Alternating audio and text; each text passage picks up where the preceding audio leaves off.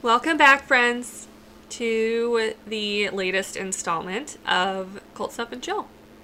I think at this point, I'm just gonna speak for the both of us when I say we're just uploading when we feel like uploading at this point, and that's kind of what it's gonna be for the foreseeable future. Well, we've been very busy ladies. I can't talk about my exploits right now. Things are in the works. Things are moving. But Devin Yeah, I can started talk my new about job hers. this week. And in addition to that, I decided that I wanted a garden in my backyard. And so despite the fact that I am very firmly an indoor cat, did a lot of outdoor work this weekend by myself because my husband is not home. And typically I wouldn't post that on the internet, but by the time this goes live, he will be back home. So come at me, bros. But I did a little garden project to surprise him with when he got home, mostly for my own benefit, and also because we're very much going for forgiveness instead of permission in this case, which I find to be the key to doing anything in the home that I want to do is just do it. 9 times out of 10, he enjoys the result, and on that 1 time out of 10, he's just like, deals with Not it. my favorite. Yeah, it's fine. Not my favorite, but I don't hate it. Exactly. Like Travis the Pumpkinhead, or did he say that was excellent? He actually, I think, enjoyed... at first he was like, I don't get it. And I was like, but look at him. And I think eventually that creepy little pumpkin face grew on him. And he Stare did. into his eyes. Yeah. I think he enjoys Travis now. And actually, last year, in the summertime, is when Halloween decorations started coming out. So, in a month or two, you guys, we could potentially be doing Halloween decoration hauls for you. For me, anyway. I actually might even drive my little happy ass over to Kansas City, which is about a 2-hour drive for me, and hit up some of the shops out there to look for some Halloween decor. Very exciting. I mean, my whole vibe is Halloween decor, so it's never out of pocket for me to be like, Skellies, love it. Mm-hmm. Like, if it's creepy and crawly and bony, spidery, love it. But yeah, Amy McWhorter, if you ever find anything like that pumpkin, I would love one as well. Yeah, if you Probably find never will, but- another creepy pumpkin head like you sent me, Mom, let us know where and how much we need to send you in monetary dollars. I'll pay her whatever, just for finder's fee. I don't give a shit. Your mom finds the best stuff. She really does. She's I'm like really jealous. the thrift store, antique store guru, whisperer, I don't know what you want to call it, but she's always finding like really great stuff.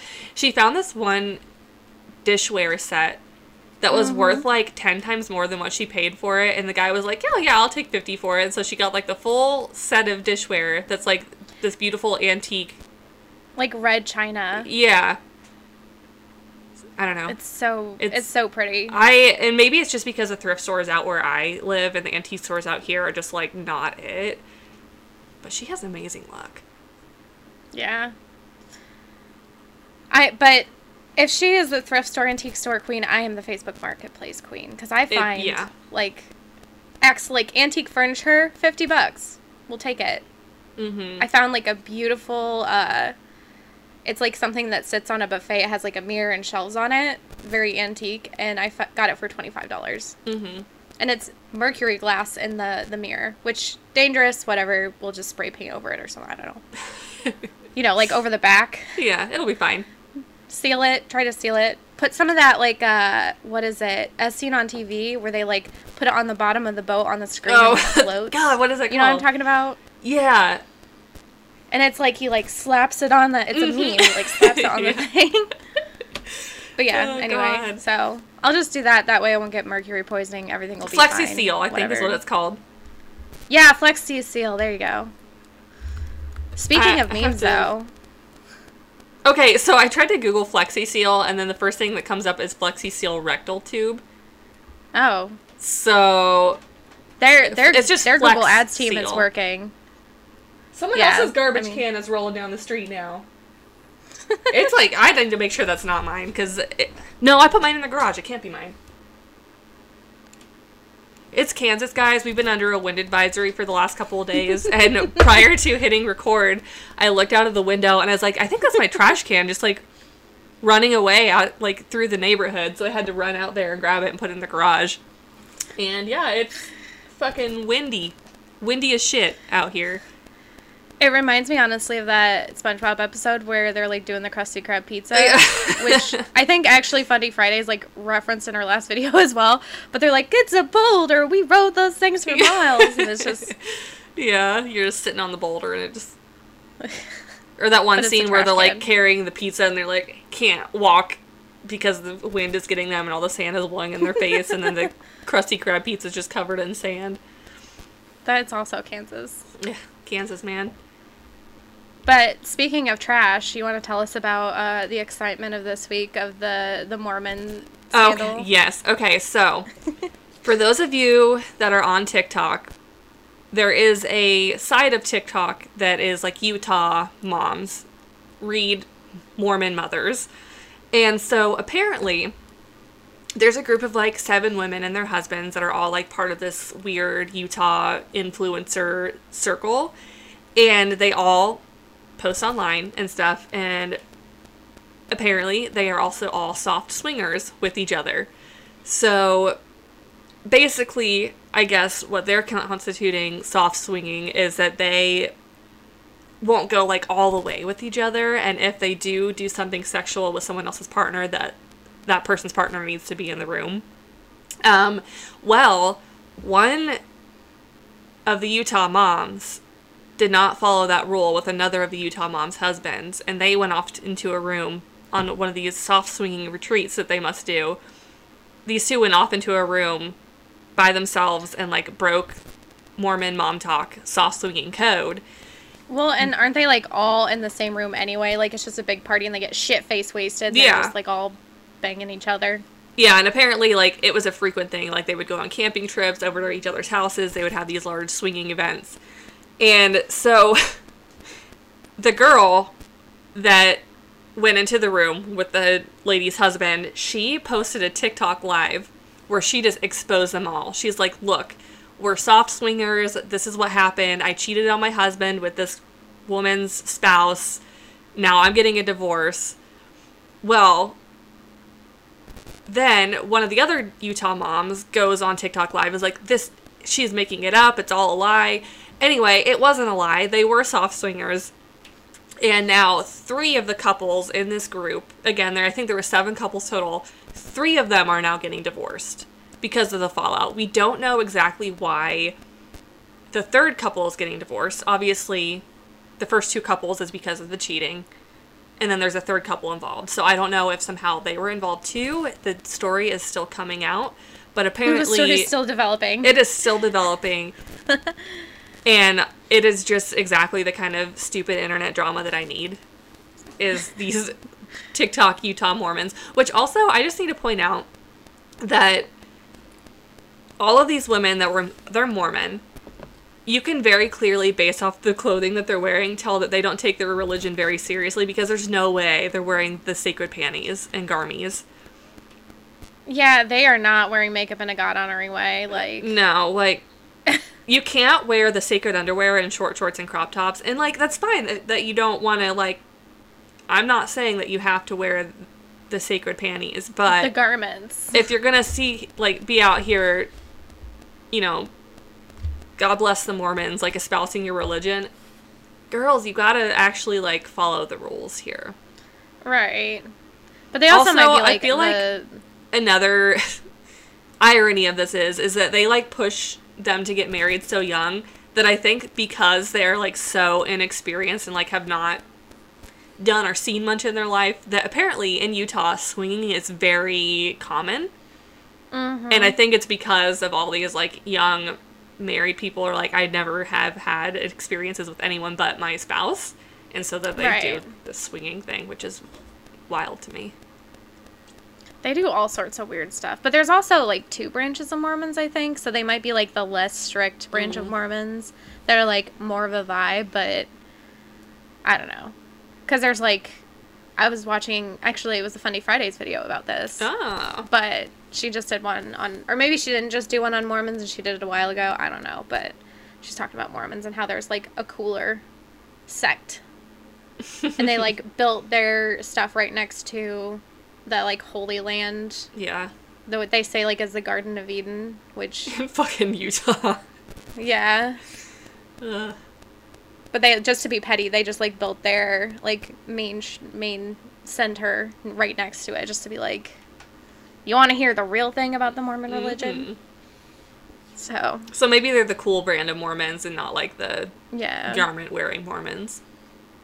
Which also, it's, like, the Mormon thing about caffeine, the other thing about Utah is they have all these, like, soda shops rather than, like, coffee shops. But it's like, babes, you're not getting caffeine free. Like, soda still has caffeine in it. Mm-hmm. Yeah, some of the Mormon rules I don't quite understand. And also the thought of putting milk in a Diet Coke and then, like, drinking it as if it's a coffee makes me want to vomit. Well, and it curdles. Like... Yeah. It curdles, it loses its fizzy. Like, I can see a root beer because that has, like, less that might be good. But, like, a root beer float, kind of. Mm-hmm. Or, like, a cream soda, something like that. Yeah. But, like, in a Coke, Ugh. No. Yeah, apparently one of, like... The only reason I know this... I don't know how I got so deep into Utah TikTok, but there's this one girl that works at a soda shop, and she's like, like, the most popular drink is a Diet Coke with a splash of lime juice and then cream, and, like, that's basically, like, just put rum in it. That's what you're supposed to do with that, is just put rum in it.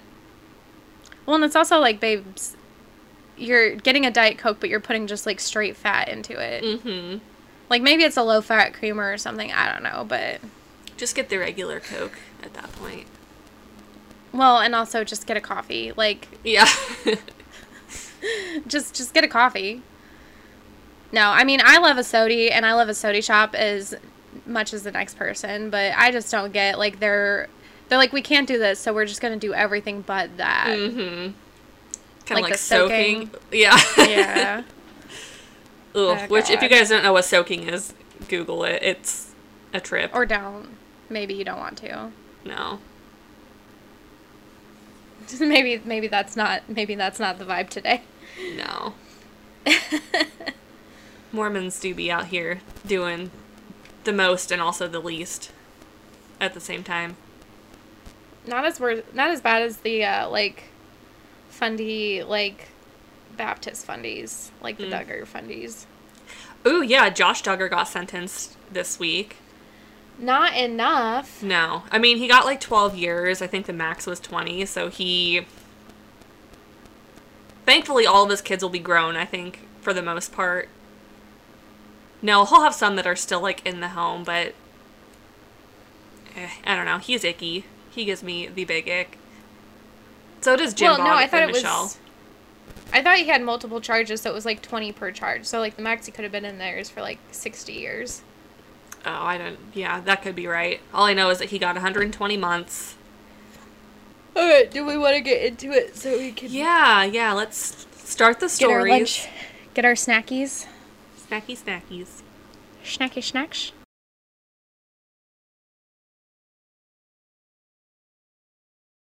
Okay, so my story today is guided by the fact that I was just like, what's something that I have been interested in my entire life, pretty much, since I could read. And I took out a book from the library that was like, famous hauntings. I was like, this is great reading material for a 6-year-old. Anyway, so one of the premier stories in that book was about the Borley Rectory. And it was described as the most haunted house in England.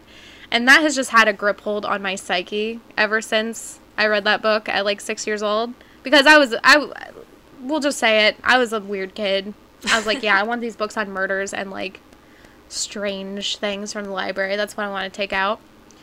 But I remember seeing the photos of the ghosts in the rectory, and I was like, who is she? I need to know more about her. So I was like, we'll talk about that today. So, the Borley Rectory was constructed on Hall Road near the Borley Church by Reverend Henry Dawson Ellis Bull in 1862. The Gothic-style red brick house is built to replace an earlier rectory that had been destroyed in a fire about 20 years prior. It eventually included, like, an addition of a whole wing to the house that the 14 children of the Bull family to fill out with the 14 children of the Bull family, along with all the modern conveniences of the time, which were basically just, like, servants' bells and secret passages so the servants could pass through and not be seen by the members of the family. The Borley Church actually is pretty old, parts of which date back to the 12th century. I think the nave is from the 12th century, they think. And the whole Borley area, it kind of serves as a rural community seat for the 3 surrounding hamlets. So it's like basically like the biggest shit pile in the middle of all the other shit piles. Which, sorry if you're from that area, I'm sure it's lovely. It's probably nicer than any of our shit piles. But I'm just picturing it like, not necessarily where I live, because I live near a larger city, but like where you came from, and like, you know, Alito's a lovely town. Yeah. Oh wait, no, we'll cut that out. That's okay. place You can where live your it in. I don't live there anymore. The place where your family lives, though, The rhubarb capital of the world. is a lovely place, but yeah, it's just, it's the biggest nearby Girl, town. speaking of, so apparently to rent a house in that town, $1,200. That's unheard of, but isn't there like a guy that like won the lottery and like moved back Yeah. there and was like, I'm gonna develop all this stuff and try to make it a really nice place, but it's just like, sir. Mm-hmm. He has purchased some buildings in the downtown area, which the downtown area, it's not much of a downtown. There's 2 bars and a Mexican restaurant in a very small town with really nothing else, a Walmart and McDonald's. That's it. Right. And he's purchased these buildings, and he's like developing the upstairs portions of these buildings into luxury apartments that he's wanting like $1,500 a month to Like, rent manage your out. expectations. The only employers in this town are like blue collar manufacturing and Walmart. And you think someone's going to be able to afford to pay $1,500 a month to live there? You think anyone's going to want to pay $1,500 a month to live there when you could pay that in the nearby city, commute 40 minutes into work? Right. I don't know. It's stupid. I digress. Back to the rectory. Yeah. But this is what they were doing. They built this really nice, expensive house in not a great part of town. So, well, it's not that it wasn't a great part of town. It was just there was nothing around. Mm-hmm. So that might make a little bit of sense later as well. So there is a rumor that actually on the grounds of the rectory, there was originally a Benedictine monastery that was haunted. The story of the haunting goes that a monk from the monastery had a forbidden affair with a nun from a nearby convent, and when they discovered the affair, the monk lost his head and the nun was bricked up alive in the convent walls. However, the rumor has been disproven, mainly because like they didn't do that. They're just like, go out and live your lives if you're gonna be fucking. That coupled with the fact that like they don't think that there's actually a monastery on the grounds at all, like they don't have any evidence for that, and is widely speculated to have been started by the Bull children in an attempt to romanticize the rectory or like explain some of what they were seeing or experiencing. Wait, so for those uncultured and ungodly heathens, can you explain what a rectory is? Because it took me until just now to put together what it was. So a rectory is like where a priest lives or a reverend lives. It's usually paid for by the church on the church property. So what you'll see a lot is you'll see like, the cathedral, the church, whatever, and then there is a large house next to it.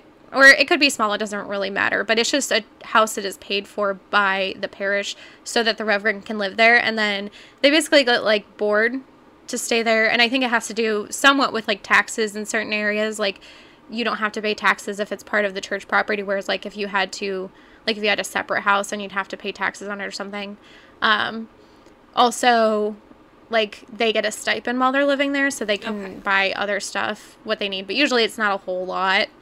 Well, for some places it's not, but like they're moving, a lot of the churches are moving more towards like your stipend is fairly low, like lower than buying luxury items. You know, like you see the priests that are just buying like Gucci and you're like, that how are we pisses affording me this? off. Like when I see this is like especially on the East Coast, I would see this a lot where there would be like a pastor of a church that's like rolling around in a fucking Rolls Royce with like luxury Well, items. in the like, South too. There is no Like reason. That money that you are profiting off of the church, think about how much good you could be doing, and instead you're buying yourself. Like, that to me does not scream like I am a man of God, whatever you want to call that. It just is like selfishness. See, and we like have some self-aggrandizing. cousins. Yeah, like we have some cousins that are apostolics, and like all of their parishioners live in trailers, and they live in a mansion with like stained glass and a swimming pool, and they're apostolics, so that they like buy the expensive modesty swimsuits, and it's just like, boy. Have you ever girl. watched The Righteous Gemstones? Oh my god, highly recommend if you ever get your hands on an HBO Max account. Watch The Righteous Gemstones. It is hysterical. It's about a family like that like they run a mega church and they just like live this ridiculous lifestyle. But 10 out of 10, watch it. It's hilarious to me. No, I had to get HBO Max so I could watch The Gay Pirate Show.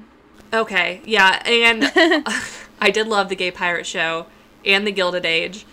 Danny McBride, however, is in Righteous Gemstones, and he cracks me up, so that's the next on your list. Definitely watch it. It's really, really good. I will.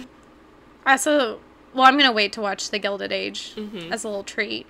But yeah, I'm going to have to get caught up on that. So, anyway, they moved into this rectory. The family moved into this rectory. And the first paranormal events to occur inside the house were unexplained footsteps, which were heard by the locals and sort of maids, servants, whatever, people just coming in. Your average folk coming in around 1863, about a year after the construction was finished on the house. Nothing too exciting. With 14 kids, it very well could have just been one of them running around like in the secret passages, but things got weirder when 4 of the Bull daughters claimed that while they were playing outside around twilight, then a nun appeared out of nowhere. They approached her and were like, "Hey, what's going on? Do you need any help? Why are you all the way out here in the middle of nowhere? What are you doing?" But they said as they got closer, she actually disappeared into thin air. Now, despite being God-fearing church folk, they were still what I'm imagining as the UK equivalent of hillbillies. So they were like talking about it to everybody. They were talking about it to the organist, the butcher, the baker, whatever. And so they brought in people to kind of observe this behavior. In addition to the nun and the noisy footsteps ghost, it was also later claimed that there was a phantom coach that would just drive around, and it was actually being driven by 2 headless horsemen. It would just like skirt around everywhere, like skirt. Just, skirt. Yeah. And there was also a pianist ghost that would just play the piano. How so lovely. the Bulls lived at the... Yeah. Just like... do, do, do, do. So the Bulls lived at the house, and they just suffered through the mild haunting for the next 4 decades, and the people of the town came in and witnessed a lot of the phenomenon. And over the 4 decades, the original Reverend Bull passed away, and one of his male children, Henry, who's also known as Harry for some reason, eventually took up his father's mantle as the Reverend of the parish until June 9th, 1927, when Harry actually passed away, ending the Bull family's residence there. The following year, the parish, they found a replacement in Reverend Guy Eric Smith. Guy and his wife moved into the house, and they just started cleaning up. And I don't know if anyone else has experienced this, but like when you move into an old house, you tend to find a lot of random just garbage and shit laying around. So like when we moved in here, we found like just random glass and shit buried in the yard, and like garbage left in the walls or in the attic, because like when they were building the houses, a lot of these houses don't have insulation. It's like an air insulation system, so they just leave shit around. Whatever. So anyways, the good lady, Smith, she's cleaning out the cupboards, and she's like finding a bunch of shit, and she finds this brown paper package. And, you know, she's like, this is kind of hefty. You know, maybe this is something nice, or maybe this is like my husband put this here as like a late anniversary present. So she's like, got her greedy little mitts on it. She's opening up, and instead of something lovely and nice, she finds a young woman's skull. And she's just like, all right, okay, cool. You have to remember this is England, so it's not totally out of pocket to find just like body parts laying around, especially I think in a rectory, because another thing about churches is a lot of times they'll have like saints' bones in the altar, especially Catholic churches, but sometimes other churches do as well. They just have like saints' bones and artifacts and relics just laying around because like to be a church, you have to have saint relics. So yeah. She was like, this could be a murder. This could just be like a saint's head. I don't know. We'll put this to the side. I don't have time for this right now. I'm cleaning this house. Shortly after this find, the Smith family actually started to report a variety of unexplained paranormal phenomena, including the servants' bells ringing despite being totally disconnected, lights appearing in the windows, and unexplained footsteps. It wasn't until the good Lady Smith saw the headless horseman carriage skirt up that she was like, we are way out of our depth here. And so she called the Daily Mirror begging for help. So the Smith family thought that the newspaper would be able to get them in touch with the Society for Psychical Research, Psychical Research, which I'm going to refer to as the SPR because I obviously cannot say that and it's a mouthful. Anyways, the SPR, which we are a little bit familiar with since our old pal Sir Arthur Conan Doyle was a member at the time, and I think we talked about it earlier, but they would basically go around and vet out these paranormal events and try to either discredit them or prove them and be like, yes, this is in fact ghosts, or no, this is just some guy with a candle in the window. But basically the arrangement that it seems like the paper and the SPR had was that the paper would send people out to vet it before the SPR like spent time investigating it.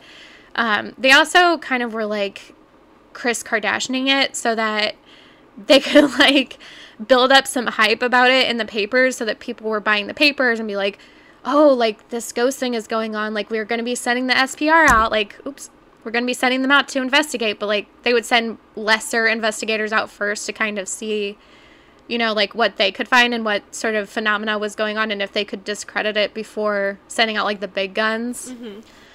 But also it was like mutually beneficial because they were selling a lot of papers and then the SPR was getting a lot of, like, publicity about this. And then the owners of the house, too. So, like, it was really beneficial for everyone in the situation. So, on June 10th, 1929, the newspaper sent out a reporter, and Harry Price, a respected but skeptical paranormal researcher, sort of like, what is it? TAPS. What's that one? Oh. I can't. All I can think of is Ghost Adventures, but that's Ghost Zach Hunters? Bagans. Yeah, Ghost Hunters. Yeah. So it's kind of like them. Like, they're going out and he was going out most of the time trying to see, like, what he could disprove first. Like, oh, it's just, you know, the floor is unlevel, so that's why the ball is rolling down the floor. But anyways, so he went out to make his first visit to the house. Harry Price arrived on June 12th, and immediately he was, like, getting hit by rocks, vases, buttons, bottles, and other random shit, just, like, being thrown by unseen hands, seemingly coming from nowhere. He was also hearing spirit messages that were tapped on the frame of a mirror, and he was just like, all right, I got proof this place is haunted as fuck, and he just dipped out. However, the good Lady Smith was like, none of that happened before or after you left. Like, I think things were, like, getting thrown, but they weren't, like, getting pelted at people's heads. And she was like, I think you're full of shit. And we still have ghosts. Like, you didn't do anything about this. Also, like, if you're familiar with one of our previous episodes where Devin talked about the spiritualist movement, Harry Price was actually friends and colleagues with other famed paranormal skeptics such as Harry Houdini. So this was kind of like an out-of-pocket accusation, her being like, I think you faked this. Didn't really match his vibe. But it's also totally plausible that he did create all of this himself because he would go on to write a wildly popular book about it called The Most Haunted House in England, and it was claimed to be sort of the holy grail of paranormal evidence for the next decade or so. So it kind of seems like maybe he just wanted to make a lot of money off of this. It could go either way. Another hypothesis in the situation is that the SPR actually had sent someone to fake the phenomena so Harry would think it was real because they were running out of steam and they needed some publicity, but like, the SPR was pretty skeptical when it came to this kind of thing. Like, they were really trying to make sure that it wasn't any sort of naturally occurring phenomena or, like, faked paranormal stuff before they acknowledged that it was real. And as a matter of fact, that's why Sir Arthur Conan Doyle ended up quitting, because they were debunking too much, and he's just like, you're not letting me have any fun here. So despite most of the hauntings being casual for the Smiths, remember, this was something the Bulls lived with for like 40 years. The Smiths decided that the Ghost Adventures life, it was not for them. They were not cut out to be ghost hunters. So just about a year after they moved in, they actually left and transferred to a different rectory. After their newfound fame, the parish, they had a little bit of an issue sourcing a replacement, because everyone's like, we don't want to live in a haunted rectory. Not for us. Until eventually they found a replacement in one of the cousins of the Bull family, Reverend Lionel Algernon Foister, and his wife Marianne, and their adopted daughter Adelaide. So, I don't know what about this family makes people want to be priests, but whatever. The Foisters immediately experienced weird phenomena, such as phantom bell ringing, as reported before, windows shattering, stones and bottles being pelted at them, wall writing, where, like, something would appear on the wall like it was being written in water or something, and it would just, like, stay there for a while. They also experienced Adelaide, the adopted daughter, being locked in a room that didn't have a key, or I think it had a lock, but, like, they didn't know where the key was, and it wasn't like she had just locked herself in there. And also being attacked by, quote, something horrible. They never really elaborated on that. They were just like, she got attacked. Marianne, the wife, claims that she received a slew of poltergeist activity, including being violently thrown from the bed. Ooh. Twice, Lionel tried to conduct exorcisms, but, like, to no avail. In the middle of the first exorcism, he was actually, like, hit by a softball-sized stone that just totally derailed it. The Daily Mirror and SPR's plan seemingly was, like, working. Like, they were getting traction. They were reporting on this. They were like, look at this. They failed exorcisms. Many ghosts. Haunting is just increasing. So this story caught the interest of many paranormal researchers, who all agreed that the phenomena was either consciously or subconsciously being caused by Marianne. Marianne had claimed that it was her husband and one of the other paranormal researchers that was actually causing the phenomena, not her.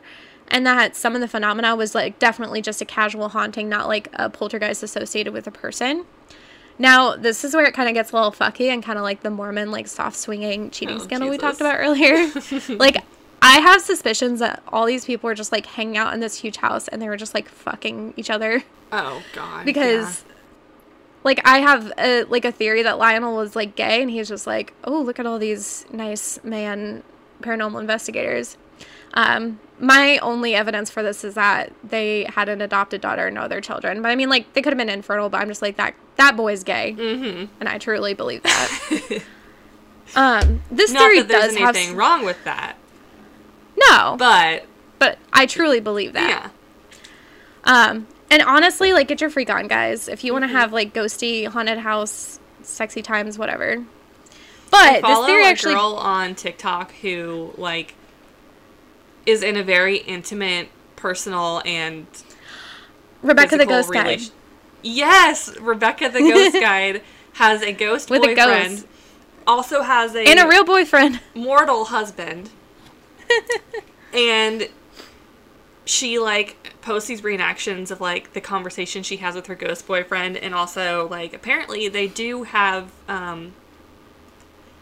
they are intimate. So maybe it was, like, the paranormal investigators and the family and everybody and the ghosts were all, you know. Fucking. But this theory, this is not just speculation. This actually has some traction. So the swinging, the soft swinging. Mm-hmm. Yeah. So Marianne actually admitted to having a spicy affair with a lodger, Frank Peerless, and that she had used some of the paranormal, like, later after all this happened, she's like, yeah, I did say that some of this stuff was paranormal just because she wanted to cover up her liaisons. Yeah. So, you know, I think there's a deeper layer of truth to this, that everybody was, you know. Boinking. Yeah. Mm-hmm. But anyways, after a little while, they actually left due to Lionel's poor health, around I think, 1935. And Borley Rectory, it sat vacant until Harry Price decided to finish what he started. He's like, I have to know more about her, and he wanted to go investigate more. So Harry took out a year-long rental agreement with the owners of the property, and he went out, recruited 48 official observers, quote-unquote, to collect evidence of any paranormal phenomena that occurred. And these were mostly, like, students and just, like, people that were younger and didn't have much going for them that summer.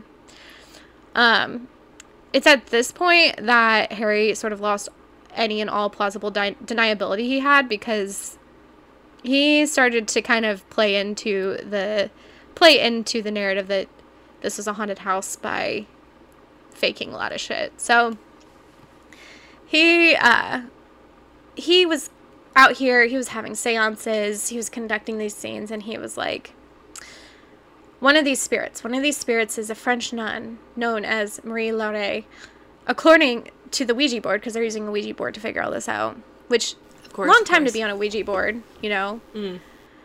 But according to the Ouija board, Marie Laure was a nun who traveled to England to marry a member of the Waldegrave family, the ancestral owners of the nearby 17th century manor house in the area. She had been murdered, and her body had been thrown into a disused well or buried in a cellar somewhere nearby. And it was claimed that the wall writings from when the Foyster family resided there are said to be Marie begging for help, as one of them said, "Marianne, please help get me out."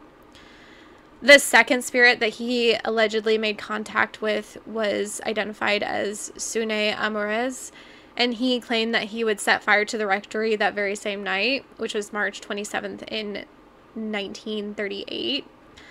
He said that at the times that the rectory burned down, the bones of a murdered person would be revealed.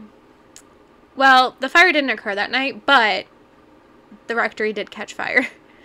So about a year later, after Price, he had collected all the evidence he needed to write his book. The rectory had actually been sold off to Captain W.H. Gregson.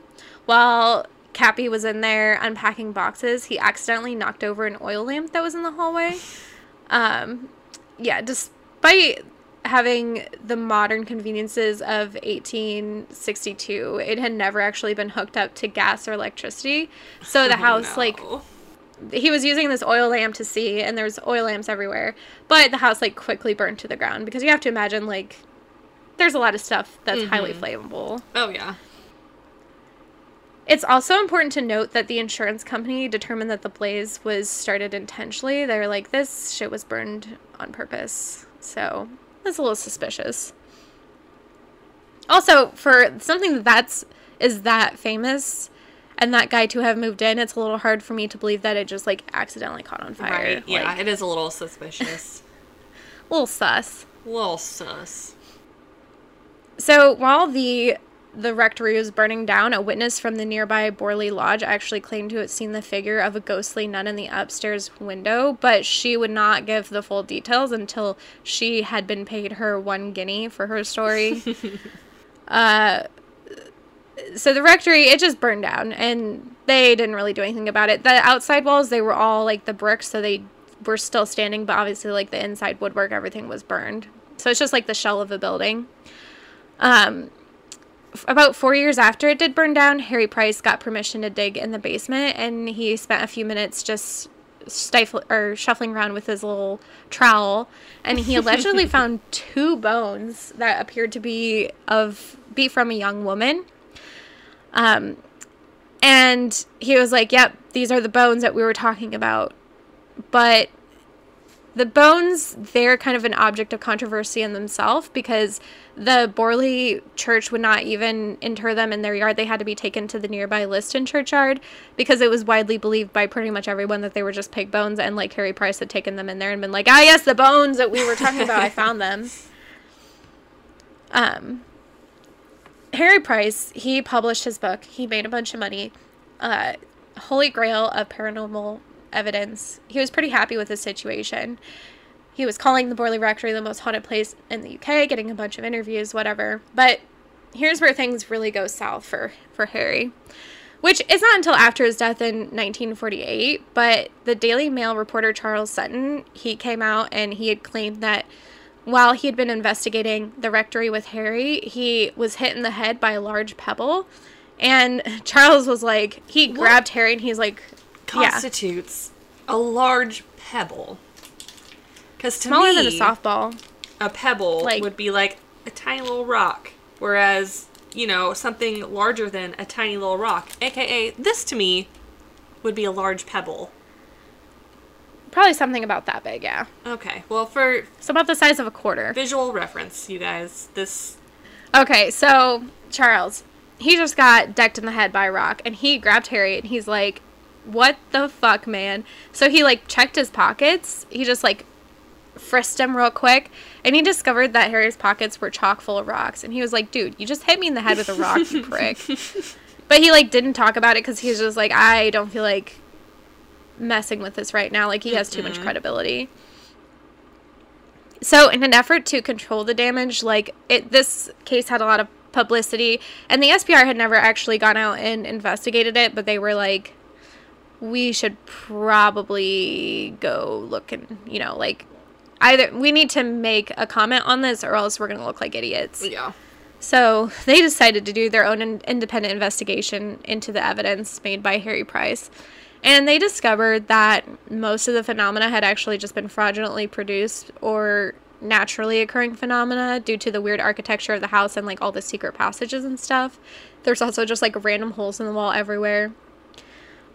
Despite some paranormal research people backing up Harry, those people didn't really have any evidence to back up their claims, so the common opinion was that he had just faked everything. And the real blow to Harry's credibility came when one lad named Louis Meyerling revealed that he, in fact, had been responsible for most of the hauntings over the lifespan of the house. So, Louis claimed that he arrived in Borley in 1918 when the Bulls lived there as a child at 6 years old, and that he was hired by the bored and eccentric Reverend Bull to pluck the strings on the piano through the hole in the wall to spook guests, amongst other things, like just walk around, run around, whatever. And that the whole Borley Rectory, like, haunting situation was simply, like, a haunted house sort of thing. Like, they were just delighting and spooking people. It was, like, a form of entertainment. That's why nothing was really that serious. He was just, like, it was just for fun. Like, we were just doing it because we were bored, and obviously it's in the middle of bumfuck nowhere when we have not even, like, gas running through this house, so... Louis claims that the family members and the servants were encouraged by the Reverend Bull to tell tales of what they had seen, so, like, the coach story was likely never a thing. And they encouraged to exploit the many hidden doors and passages to create the paranormal phenomena, not just, like, Louis, who was, like, actively... That's really all he did at the time, but, like, the servants were encouraged, like, if you're just walking through, like, tap, tap, tap on the wall and scare people. The Lady Bull, the Reverend's wife, had actually claimed to have never seen any actual paranormal activity. And, like, the children were like, no, we did see some, but most of it was just made up.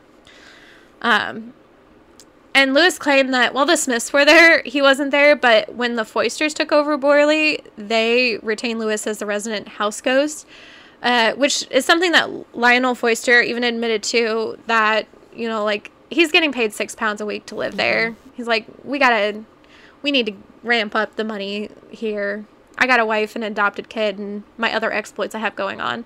So he hired Louis to come in and create all this fake phenomena and try to get the news in on it so that people would come and pay to stay there, you know, like, give them money basically as, I don't know, to keep the house going.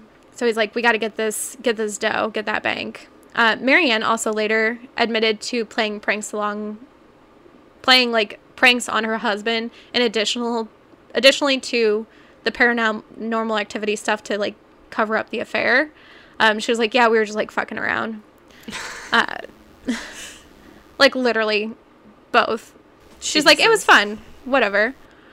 The Foysters even went so far as to install a new water heater, which emitted a heavy knocking sound whenever it turned on. And they were like, oh my god, it's so scary. What is that knocking? They also dusted the baseboards with a phosphorus powder that catches fire when exposed to the air. So they would like kind of pack it in the holes and stuff, and then like they would kind of brush by it, and it would be exposed to the air, and it would just, that seems like really unnecessarily dangerous. Yeah, it was. Which probably didn't help the fact that it, like, burned down so much, like, so quickly. It was probably still, like, packed full of fucking phosphorus powder. Jeez Louise. Right, well, and I think it was, like, they were doing it in, like, the stone parts of it, so it wasn't, like, that bad, but... They also discovered that, like, the house had been constructed with a type of stone that, like, if you, like... write on it, like, it retains moisture really well, so that's where, like, the ghost writing came from. So Lewis would have to go around and, like, write shit on the walls, and then it would just, like, be there for a while, so, like, long enough that someone would just encounter it and, like, not catch him. Lewis also would walk around the gardens at dusk in a black cape with, like, a high collar. And, like, they're like, oh, it's the headless monk who got his head chopped off. And he's writing would be cryptic... very fun to do that. Yeah. That would be kind of fun. But they're like, oh, yeah, he got his head chopped off. Ooh. And that, yeah, it was just... like, the theater of it. Like, the pageantry. Like, he just, like, really wanted to be an actor, but this is, like, as close as he was able to ever get. Well, and it's like, I mean, they are bored, but, like, at this point, we're getting into the, like, late 30s. Or, like, the 30s, which, you think about the 30s, like, they had movies. Like, they had electricity. What's going on here? Lewis does say that there was one weird incident that he was never able to explain and was actually pretty, like, scary and dangerous.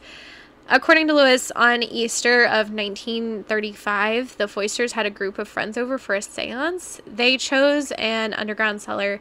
They were just sitting in silence waiting for something to happen. Someone coughed and was about to speak in the group when the kitchen bells clanged together in a single clash, which was impossible for them to do. Like, they were too far apart. They shouldn't have been able to, like, touch each other. Also, the house was empty, so it's not like someone... should have been able, like, no one was there to do it. All the people that would have been creating the phenomena were in the basement.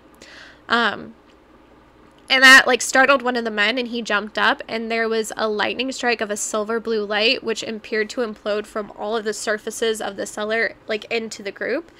After the implosion of this, like, flash of light, every member of the seance was struck by, like, an instant paralysis that lasted for about 5 seconds, and they just couldn't move. After this event, Lewis was actually blinded in both his eyes, but he eventually regained sight in one of his eyes. But he remained shaken by those events until later in life. He's like, there was nothing that we were doing there that should have caused this. But it's like, they might have just been testing out something, and then it went tits up, and they're like, oh, let's never do that again. I love that phrase. It went tits up. Literally went tits up. So yeah, the story of the Borley Rectory basically is that they were just fucking around. Everybody was fucking around. The children of the Bull family, some of them did admit to creating some of the phenomena, but some of them did claim to have experienced the paranormal phenomena. And like I said, with the Smith family, like, Lewis wasn't there while the Smith family was there, so it was a little weird that they were also experiencing, like, some of the very similar phenomena, because at that point it wasn't like, I mean, it was pretty well known that there was paranormal stuff going on, but they were also like, why is it happening to us? Like, we're just here to be church people. The other thing is that, like, the servants might have still been, like, perpetuating some of this stuff, like, just, you know, like, knocking on the walls and throwing stuff to, like, just for funsies. Scare them. Right. The other thing that, like, I mean, we've kind of talked about it before, is that it might have been, like, sometimes in haunted places that maybe weren't originally haunted, as, like, people put so much energy into, like, I think this is haunted, that, like, I think personally sometimes, like, you can manifest stuff that's not a ghost or anything, but it's just, like, you know, shadow people or whatever. Like, I think that's what shadow people are, is, like, they're just a manifestation of people wanting to be scared by ghosts. So I think that also might have been a part of it. Like, it was wishful thinking. But, like, the SPR had determined a lot of it was just caused by, like, the natural acoustics of the weird architecture of the house. Yeah. Because, yeah, That was the thing. Like, they just did whatever they felt like. So, who's to really say if it was real haunting or not? Not me.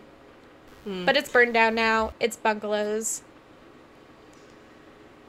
But that's the story of the Borley Rectory. Why do I feel like Arthur Conan Doyle was just like the olden time Zach Baggins? I feel like he was. Also, and I don't know what in the story sparked.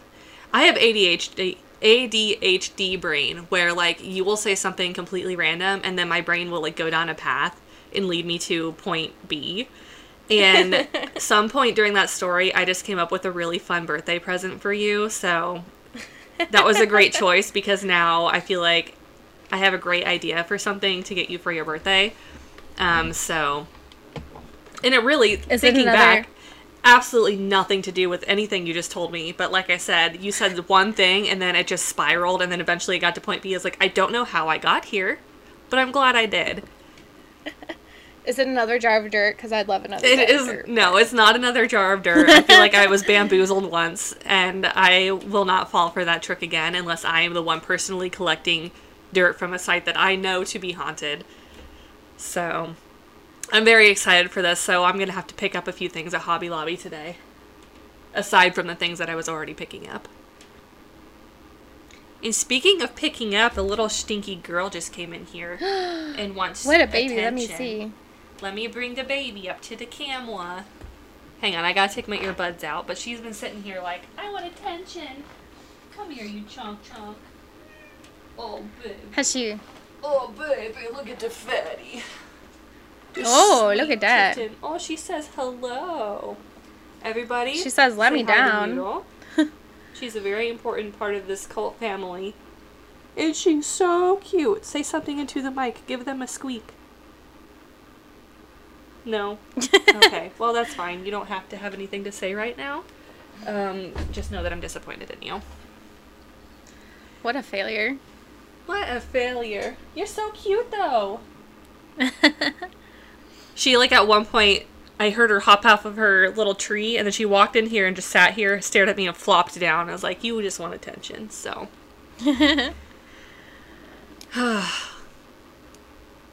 Anyway, that was a good story. I thoroughly enjoy a good haunting story.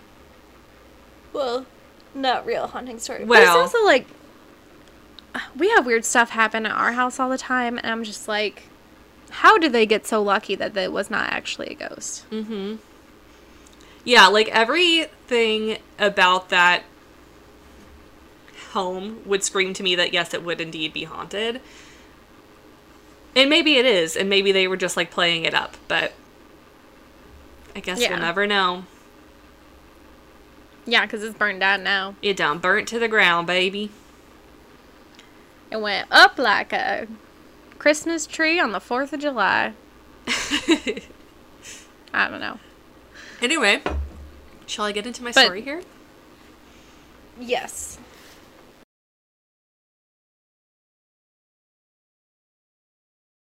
Okay. Let's go. So, fun fact about me is that in addition to moths and the dark, one of my greatest fears in life is interacting with children. Because I don't know what to do with them. And then, like, one of the scariest horror movie tropes to me is children. Creepy children. And so, like, this week I decided I either need to traumatize myself further or, like, get myself over the fear. So I chose to talk to you about the 11-year-old serial killer named Mary Bell. So we're going to set the scene. Mary, she was born on May 26th in 1957 in Newcastle, England. And fun fact, she's a Gemini, just like our dear friend Ashley here. So maybe that explains things. But also, okay, so have you ever seen that chart where it gives, like, the zodiac signs listed for being, like, known serial killers? Yeah, they're all Geminis. While I was researching this, I actually looked it up to see what the percentage of serial killers to Gemini, what the pipeline was there.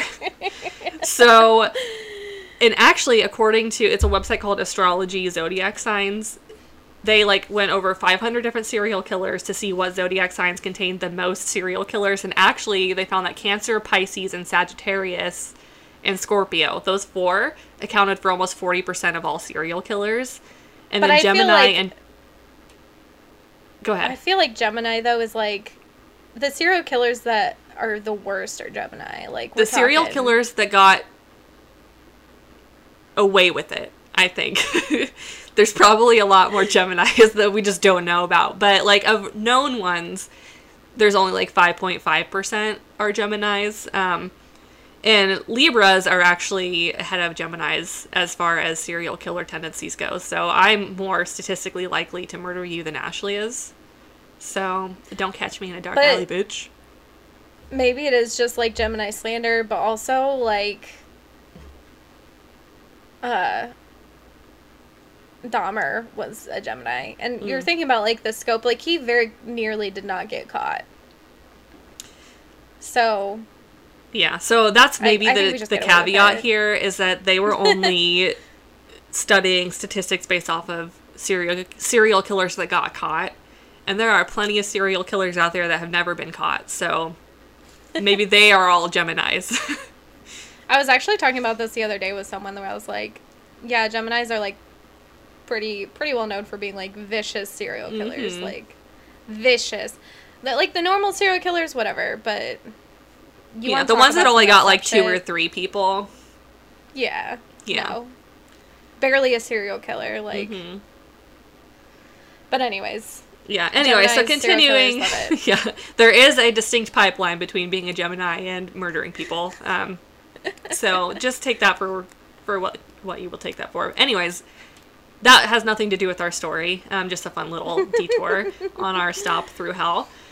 So Mary's mother, her name was Betty Bell, and Betty was a sex worker. She started in the industry when she was only 17, or much younger than that. So she had Mary when she was 17.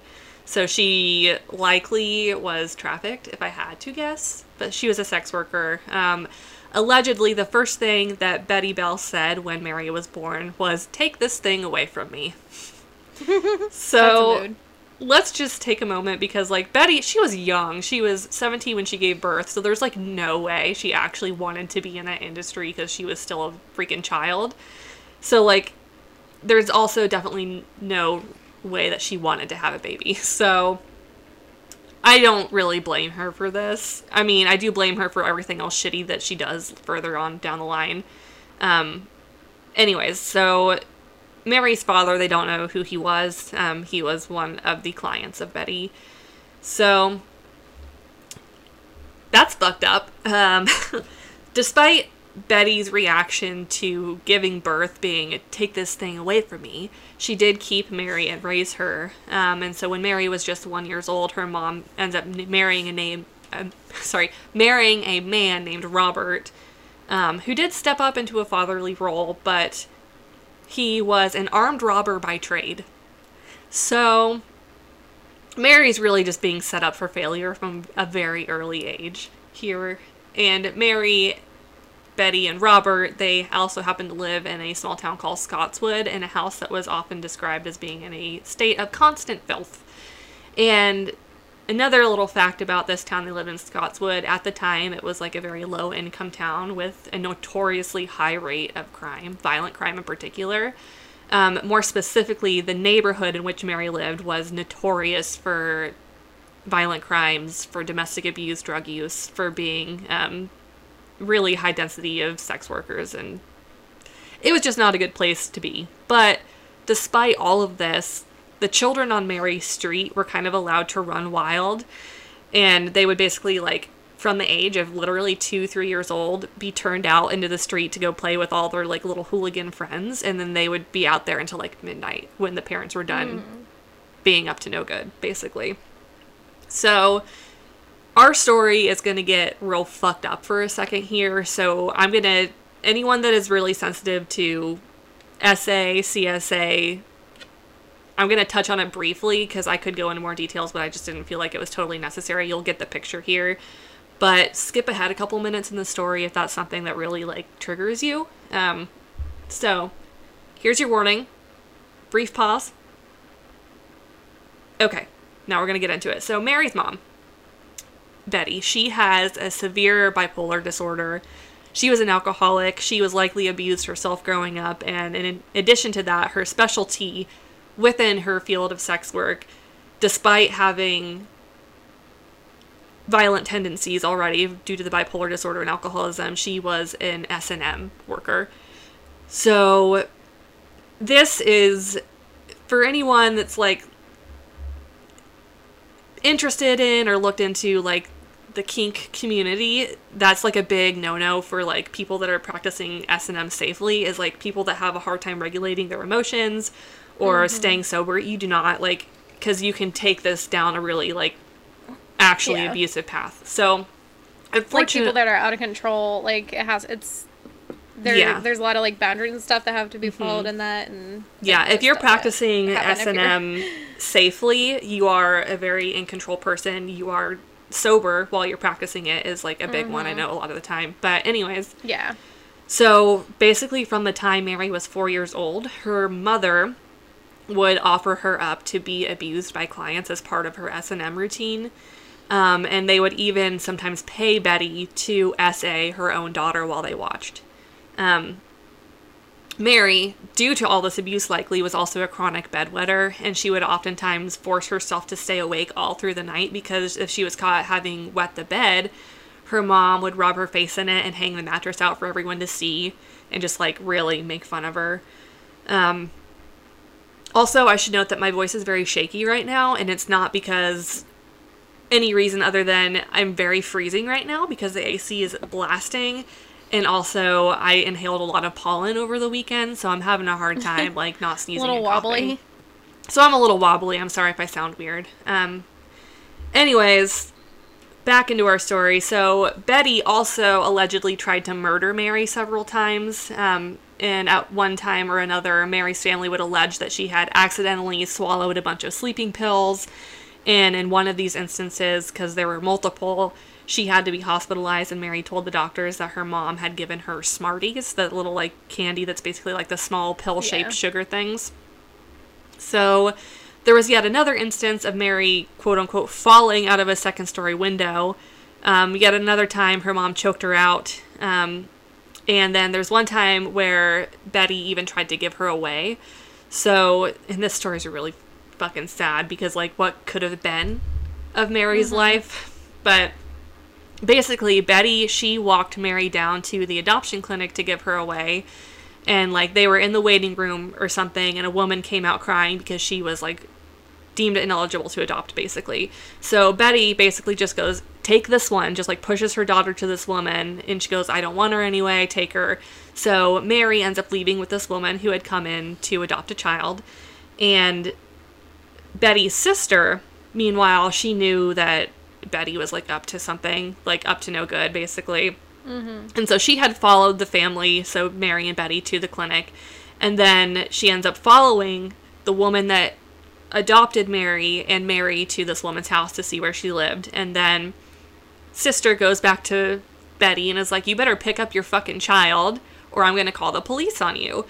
And so Mary, I wish so badly that sister had just butted out, because this woman, like, upon taking her from the adoption center, like, went and bought her a bunch of clothes and toys and, like, was feeding her a nice dinner when Mary's mom shows up and takes her daughter back. And this woman was just, like, I think probably a saint and would have been a great mother, and, like, was like, no, I bought these toys and these clothes for you, take them, you clearly need them. Like, this would have been a really great ending to the story if Betty's had just, like, fucked off permanently. But anyway, because of all this trauma, Mary had a really hard time connecting with other kids or really making friends. And so in her school life, Mary was known to be, like, inattentive and have violent outbursts, which, like, is common in kids that, you know, deal with traumatic abuse and things like that. And so because of this, a lot of the other kids were scared of her. And so she would just, like, spend a lot of time alone and being teased by the other kids. But she did manage to make a couple of friends. So the first one was a girl that was a couple years older than her. Her name is Norma. So Norma's going to play a role in this story. The second girl was her same age. I'm not going to list her name here because not really that necessary. And unfortunately, her life ended really early because she was struck by a bus and killed right in front of Mary as they were playing in the street. Oh my God. So it's just like trauma with a side serving of trauma in this poor girl's life. So now she has her one friend left, Norma. They were like attached at the hip despite Norma being a bit older. And it is something to note that Norma was labeled quote unquote simple. So back in the day, someone that would have like a learning disability or maybe, you know, autism or something like that, they might be labeled simple because they also had a hard time like connecting with other people, with reading social situations and learning disabilities, things like that. So basically Norma would do whatever Mary told her to do and would just follow her around like a little puppy dog. And this started to add up to trouble about the time that Mary was 10 and Norma was 12. So the first incident happens when the two girls, they took a young boy that was 3 years old from his home. They knocked on the door and they're like, we're going to go take little boy to go get some sweets. And so after about an hour, after having taken this boy from his home, the girls brought the boy to a local pub and he was just like bleeding profusely. And they said that he had fallen off a ledge. So this is like the first thing where people are like, that's a little weird, but you know, nothing had happened prior to that. So they're just like, okay, maybe he really did just fall down. And again, like I said, these kids ran wild throughout the neighborhood during the day from the age of like 2 or 3. So it was really not like that strange. And it seems like all the adults were pretty inattentive. So they're just like, whatever, who gives a fuck? Inattentive. Like I said, there was like a lot of crime, there was a lot of drug use, there was a lot of sex work happening in this neighborhood, so it was kind of just like a free-for-all. The very next day, as the girls were walking past a sand pit, there was like some, like I think it was 4 or 5 7 or 8-year-old girls. They were outside playing, and so Mary decided it was time for another violent outburst, and so she jumped these girls and was like punching them, beating them, choking them out. One of the girls ends up turning purple as Mary choked her out and ended up having like very severe bruising on her throat. And so the other girls, they did report the incident to the police. However, nothing was really done about it. And so because of that, Mary's like, I can get away with practically fucking anything. And so her behavior, unfortunately, only gets worse from here. So enter Mary's first murder victim. Of course, she's victimized other children in the neighborhood, probably many other times other than the 2 that we just have documented. But her first victim is 4-year-old Martin Brown. So on May 25th of 1968, little Martin Brown, he leaves his aunt's house at about 3 p.m. With some change, and he's going to go down to the local drugstore to get a lollipop. Which I'm thinking about my niece, who is about 1.5 right now, just barely walking, and like, I don't even think she's got words yet. So imagining a 3-year-old walking down to a drugstore to buy, like, make a purchase by himself is incredible to me. But again, this is not out of the norm for this neighborhood. So he takes his little pocket change. He's going down to buy a lollipop from the drugstore. And he leaves the store with a little lollipop in hand about 3:15. And so, like, just to set the scene of this neighborhood a little bit further, the neighborhood, I think, at this point was kind of in the process of being leveled and sort of gentrified in certain areas. So there's a lot of abandoned buildings, a lot of, like, construction zones that are just left unattended. Like, there's just rubble and stuff everywhere. But in these abandoned houses, of course, the kids are running wild through the neighborhood. They go into these houses to play.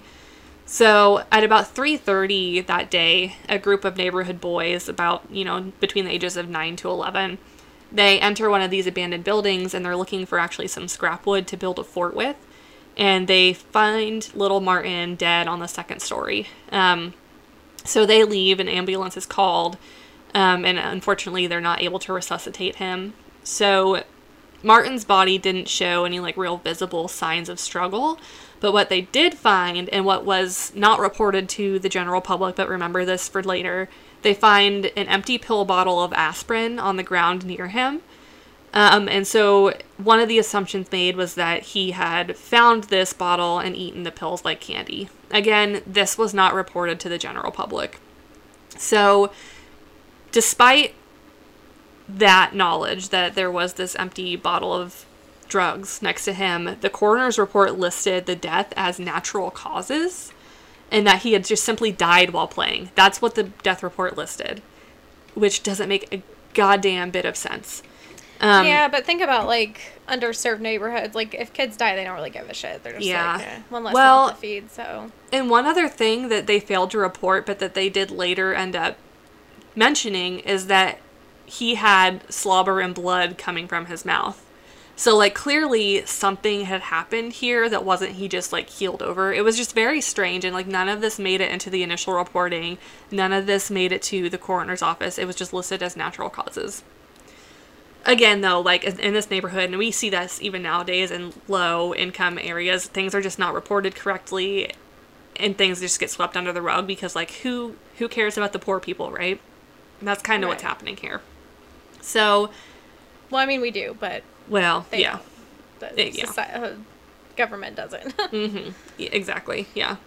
So, the very next day after Martin was found, Mary was celebrating her 11th birthday at Norma's house. But Mary, she can't even have one fucking good normal day at this point, and she, at one point during her birthday celebration, was in a different room, and Norma's dad walked in on Mary strangling Norma's little sister. He quickly separates the girls, and shockingly, like, didn't think much of it. He's like, kids will be kids. Yeah, he's just like, oh yeah, they're just playing, like, a roughhousing game, even though she is strangling his daughter. So the parents in this story, like, 0 out of 10 on all fronts. Like, none of them are good. None of them have their shit together. Yep. So the next day, so this is day 3 of Mary's fucking crime spree. So the next day on the 27th, a daycare center is broken into and vandalized. And so amongst the mess, just general mess that they left behind, they left a bunch of notes, 4 in particular that are of note. One reads, "We did murder Martin Brown. Fuck off, you bastard." Another says, "I murder so that I may come back." The next one says, "Fuck off. We murder. Watch out, Fanny," and F word. Bundle of sticks word. The last one was really rambly and nonsensical, but it also made mention of murdering Martin. But it just, like, didn't make any logical sense, and to read it, just, like, who... Doesn't make sense. So, over the next few weeks, Mary would go over to Martin's house frequently to ask his mother how she was feeling, and her line of questions was just, like, really bizarre, even for an 11-year-old. So she would ask, like, are you crying over him? Do you miss him? Can I see Martin in his coffin? And she would ask all of this while, like, giggling and smiling like a little fucking psychopath. And so Martin's mom would just, like, kind of close the door on her and be like, what the fuck? And just, like, brush her off and be like, leave. Like, get away from here, you freaking psycho. So, yeah, that was very strange. And, you know... all of these things, I think hindsight for investigators and the people involved in this case are like, oh yeah, that's like a big red flag. But at the time they were just like, it's just like a weird neighborhood kid. Yeah. So 9 weeks later, after Martin's death, a 3-year-old named Brian Howie failed to return home for dinner. And his parents, they eventually tried calling for him, and instead, like, he doesn't come. So they went ahead and they, like, searched the neighborhood with no luck, and so they form, like, a search party. Finally, the parents are fucking showing up and doing something. So soon there's, like, dozens of neighborhood people that have joined them in their search for the little boy. And amongst those helping search were Mary and Norma, who allegedly looked way too happy to be looking for a missing boy. They were smiling and skipping and giggling and, like, laughing the entire time they were searching. And eventually, around 11 p.m., Brian's body was found by police at an overgrown demolition site. Again, keep in mind, there were these just, like, everywhere in this neighborhood. His body had been covered with weeds. And this time, it was immediately clear to police that he was the victim of a homicide. He had bruising around his neck and body and scratches all over his little face. And the post-mortem investigation concluded that he had been strangled to death between 3:30 and 4:30 the day he went missing. He also had the letter M carved into his stomach, and somehow they were able to tell that the M had actually once been the letter N, but sometime after he died, someone had come back and then added the last line to make sure that it read an M instead of an N.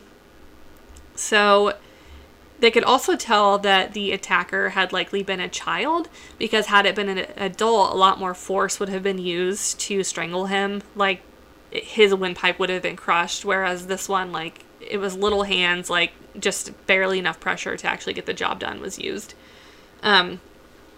So the police, they do end up launching an investigation where they would end up interviewing 1,200 children, including Mary and Norma.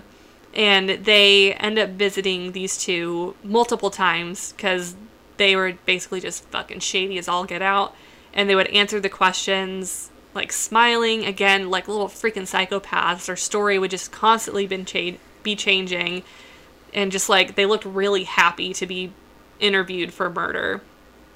So Mary, she's 11, so she starts to slip up, and when she began giving different details and versions of her story, people got real suspicious of her. In one interview, she mentioned that she had seen an 8-year-old boy playing with Brian, and that he had hit him for no reason. And she also mentioned that the older boy had a pair of silver scissors with a broken handle, and that he had once tried to cut off the tail of a cat with those scissors. Just like weird random details like that. However, this detail was immediately suspicious because details of the case that were not made public was that there was a pair of scissors that were found near Brian's body with the handle damaged in that way. So this is something either the killer would have only known about, or that boy did have a pair of scissors like that and it was just known to people. Now, thankfully, upon looking into the story, the boy that she tried to blame had actually been with his family at the airport, so he had like a rock solid alibi. He just was not even in town that day. So all of this is adding up to there only being 2 suspects remaining, and they were, of course, Mary and Norma, because their accounts of that day just kept changing. They could not get it together. They're children. Like, why are we surprised? So on August 4th, Norma ends up being interviewed for a 4th time, and in this interview, she ends up saying that yes, she had been playing with Mary that day and that Brian was murdered that afternoon, and Mary had taken her to go see Brian's dead body. She had also shown her the marks on his stomach and then hidden a razor blade under a block of cement, and that Mary told Norma that she couldn't tell anybody. So the detective is like, well, can you show me where the razor is? And so they go down to the site where Brian's body had been found, and once you fucking know it, just as Norma had described, a razor blade was found, and Norma was taken down to the station to make her official statement. But can you imagine being these cops and you're just like, there's a tiny child murderer just roaming around. Mm-hmm. And like, I'm assuming probably like in a lot of our like impoverished neighborhoods, like there is a ton of children because they don't have any access to like mm-hmm. birth control or anything. And also it's like a lot of these people are sex workers. So I'm sure there's just like mm-hmm. a higher amount of children. So you just have like some random little sociopath running around with like a fucking knife. Yeah. Like Chucky. I know, like Mary. So at this point, you know, as we said, Norma's been taken down to the station to make her statement, and the police are like, we gotta take this fucking bitch in. So they go down to Mary's, they collect her, bring her to the station for additional questioning. And Mary's sitting there the whole time. She's like acting annoyed and agitated. And the entire time, she's sitting there asking for a lawyer. And, like, that makes sense, because this is an 11-year-old that has been raised by criminals. She knows her fucking rights. Right. She's like, I want a lawyer. However, upon being told that Norma had ratted her out and shown where the razor was, Mary immediately threatens to kill Norma as soon as she gets out of there. And so, basically, however, like, despite them being like, this girl's a fucking nuts, they didn't have concrete evidence on Mary. And for all they know, Norma's statement was just like, she was pinning it on Mary, so they had to let Mary go. And so a few days later, the detective in charge of the case ends up attending Brian's funeral, the one that they had just recently found. So he's there because he's like, well, I feel like, that old trope with the murderer or like always returns to the scene of the crime or like comes to these things. So he goes there to suss people out and see if anyone's looking awful, like suspicious or whatever. And it was at the funeral that he like absolutely knew with no uncertainty that Mary was guilty. And he goes, in his notes, he wrote, as they carry the coffin from the family's home, Mary stood there laughing and rubbing her hands together. And he thought to myself, my God, I've got to bring her in or she'll do another one. Just like Mr. Burns, like, like rubbing her hands together like an absolute freaking psycho. So, oh my God. That afternoon, he's like, I'm done fucking around right now. So he makes the executive decision to arrest both Mary and Norma Bell. Fun fact, both of their last names were Bell, but they were not related. It was just like a weird coincidence. Anyways, during Mary's questioning, she tries, obviously, to pin the whole thing on Norma. The detective also brought up that the break-in at the nursery and the death of Martin Brown again, because he's like, something's weird. I feel like these are all related. So Mary kind of cops to it and is like, yeah, I am aware of these things, and that was all Norma's idea. And said that Norma was the brains of the operation, basically. And so at this point, both girls are taken into custody, and the evidence against them begins to pile up. So, for starters, when they're investigating the girls, they went out and they collected the notebooks from the girls' school, like their personal notebooks, to verify their handwriting versus what was found at the daycare break-in. And it did match, so they could determine that the notes from the break-in, it looked like one girl had written a couple words, the next had written a couple, so on and so forth. So they also found in Mary's notebook some cryptic stories that she had written about Martin's death that included details that only someone that was involved would known. She also drew a picture of Martin's body lying next to an empty bottle of aspirin. So it's becoming pretty clear that Mary has a lot more information on these cases than, she's alluding to. They also were able to find gray fibers that matched the dresses of both Mary and Norma, both on or in the vicinity of where both bodies had been found. So this leads to the girls being charged not just for Brian's murder, but they were also able to pin them for Martin as well. And so their trial finally begins in December of 1968. And while most people are immediately convinced of Mary's guilt because her actions are just that of a crazy person, many people had a hard time believing that Norma had as much of a part in it. Again, she was labeled as simple, and she was definitely like the type that was a follower. So people just didn't buy that she was the brains of the operation. Yeah, like she just didn't have the capacity to make her own decisions like that, and she didn't really understand what was going on. Right.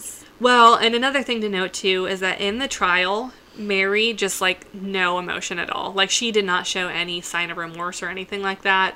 Whereas Norma, like upon being questioned, she was like crying, like seemed like she felt badly for what had happened.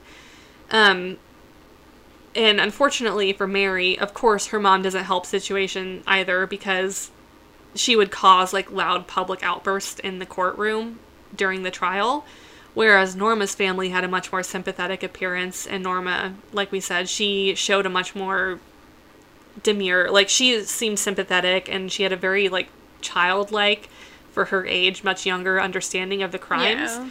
And she would also like just appear very nervous, where Mary just fucking sat there like a little psycho. Like, she probably didn't understand the gravity of it. She was just like, oh, they, like, were asleep when we left. Yeah, like, it was very clear that Norma didn't understand, really, the consequences of her actions until her, like, consequences showed up. And she was like, oh, shit, like, I didn't realize that this was what we were doing. Right. So, at the end of the trial, Norma ended up being acquitted because the court didn't believe that she understood fully what Mary was making her do. And public opinion is that Norma, although she was taken to and shown the bodies after being murdered, it was more of a situation where she just didn't say anything to the adults involved than actually like having a hand in the murder, So while she might have, like, seen the body and known where things were, she didn't really actually, like, do the action of the murder. Yeah. So she was Or, like, acquitted. watched Mary do it and was Yeah. just like, are we gonna go get lollipops? Yeah, after she's this? like, oh, yeah, we can go get, go down to the corner store and get some candy after this, once you finish up this casual murder that you're doing. Real casual. Yeah, Real so cash. thankfully, I think,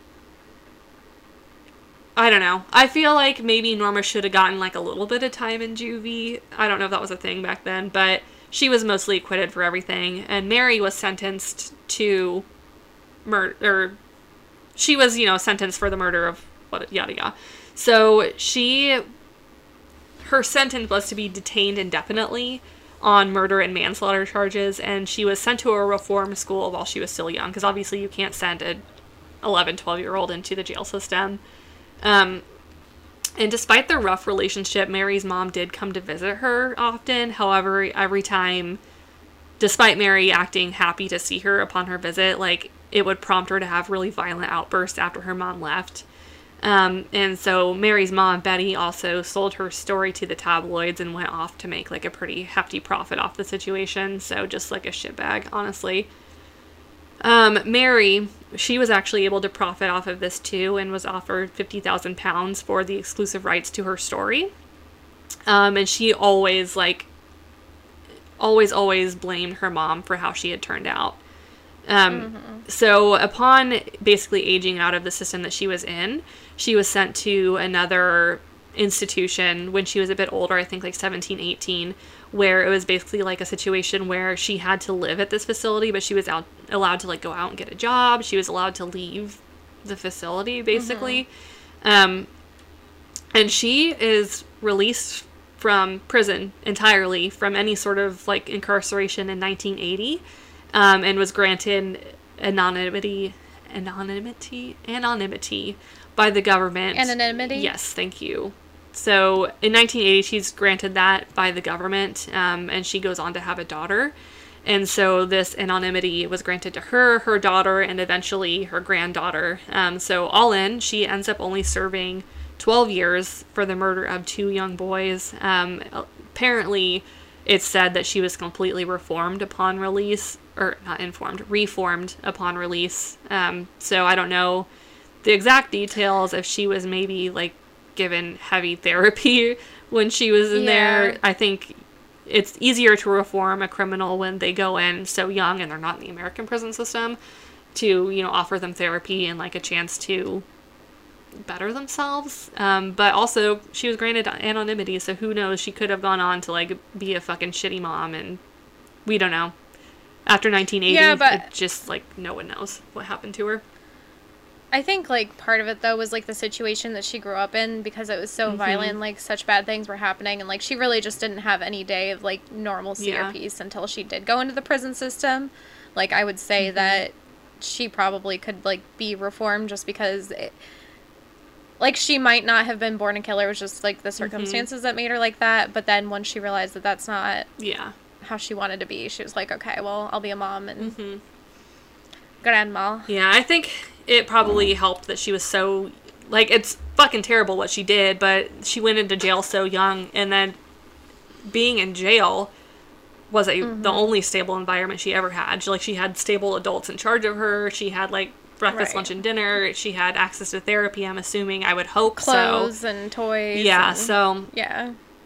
I think jail was a great place for her. Juvie was where she needed to be, and I hope that she eventually felt some remorse for what she did, and that she did come out fully reformed. That's what I can hope for. But also, I feel real bad for the families of the boys involved here, because that is very sad.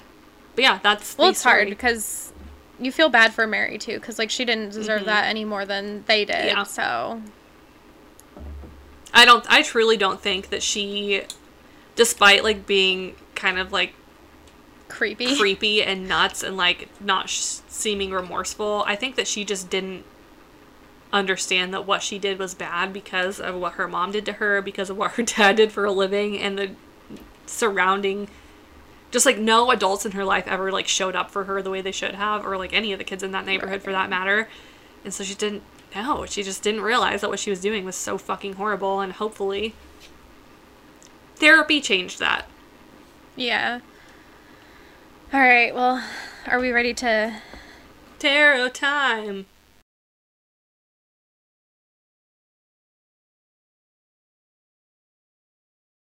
So, for tarot time, we have the Queen of Wands. So this is like sort of creative energy. This is like fire energy, like Leo, whatever. But she's vibrant, she's out there, she's creative, she's passionate about her stuff. So she's what's happening now. She's ready to go. She's ready to this is the Knight of Pentacles. This guy, it's like, well, it doesn't have to be a guy. It could be a lady too. It could be the Queen of Wands, but it's like hardworking. This is like your hard work is getting you to a point where you can like have some vulnerability. This is a Strength card reverse. Like you don't have to just be like tough as nails, hard bitch. You can just be vulnerable with people and like be open and be okay with things being out there because it's going to lead to some great collaborations with the Three of Cups upright. So you're going to have some great collaborations, some teamwork, some good stuff going on. So I think that's good enough for today. Yeah, that's a really good one. Positive. Not bad. No, not at all. So yeah. Tarot time for this week. Woo-hoo. Be vulnerable, be open to just putting yourself out there. Snaps for that. All right, so weekly FUs. The Mormons. Yeah, all of them. Utah TikTok moms for being just messy. But also, that's a fuck yeah, because we love messy, like, stuff that doesn't involve us in any way, shape, or form. Mm-hmm. That I can just, like, sit back and, like, watch the collateral damage without having it, like, affect me in any personal way whatsoever. Mm-hmm. That is nice. I really don't have any other FUs. I've had a pretty good week this week. I've had a pretty good week, too. I'm trying to think. I say fuck yeah for all the, like, stuff that's in the works that's happening. Yeah. Which is keeping us busy and away from you guys, but we think you'll understand. Mm-hmm. Stuff's happening. Stuff's moving. Yeah. So. We're just, no FUs this week because it's a good week. We have positive energy. We had a good tarot reading. So I think that it's... Good vibes. Let's keep the good vibes, man. We're rolling into summer right now. We're getting lots of sunlight and or exercise. Arguably too much for a ginger. I'm burnt to shit right now on my back, but that's it felt good to be a lizard for a day and just like get crispy. Yeah, I've got like a huge, just like one strip right here. Nowhere else. It's funny, you can tell where I tried to put sunscreen on my back because there's like definite finger marks where my hand landed and then just red all around it. Like I did not even try to rub it in. That's why I just do the aerosol because I'm just like... The next day when I went back outside, that's what I did. I stood in my shower and just like full body like aerosol spray can of sunscreen. So. Under the clothes and then put the clothes on and then on top of the clothes. Yep. And like, Fully. No, I get it. Yeah. Alrighty. Well, guys, that was a good positive note to end on, aside from the sunburn. But you know what? The sunburn means it's summer, so I'm going to be okay with that. So, yeah. Peace out, Girl Scouts, Boy Scouts, non-binary Scouts. We love you. We will see you next time. As always, I will recommend you follow us on Instagram because we will typically post before we release an episode, especially right now when we're kind of like inconsistent with posting. So yeah, follow us there and you'll stay up to date. You'll see us reposting little Bubby Child memes on our story. We'll just shitpost every now and again. It's a good time. Pictures of cats. Yeah. It's a great time to be existing. A ginger. Great time, yeah. It's a great time to be ginger. A great and terrible time to be a ginger. Oh, they came and picked up their garbage can. Oh. Good for them. They found it. Alrighty, guys. We will see you next time. Thank you for joining us. Bye. Bye.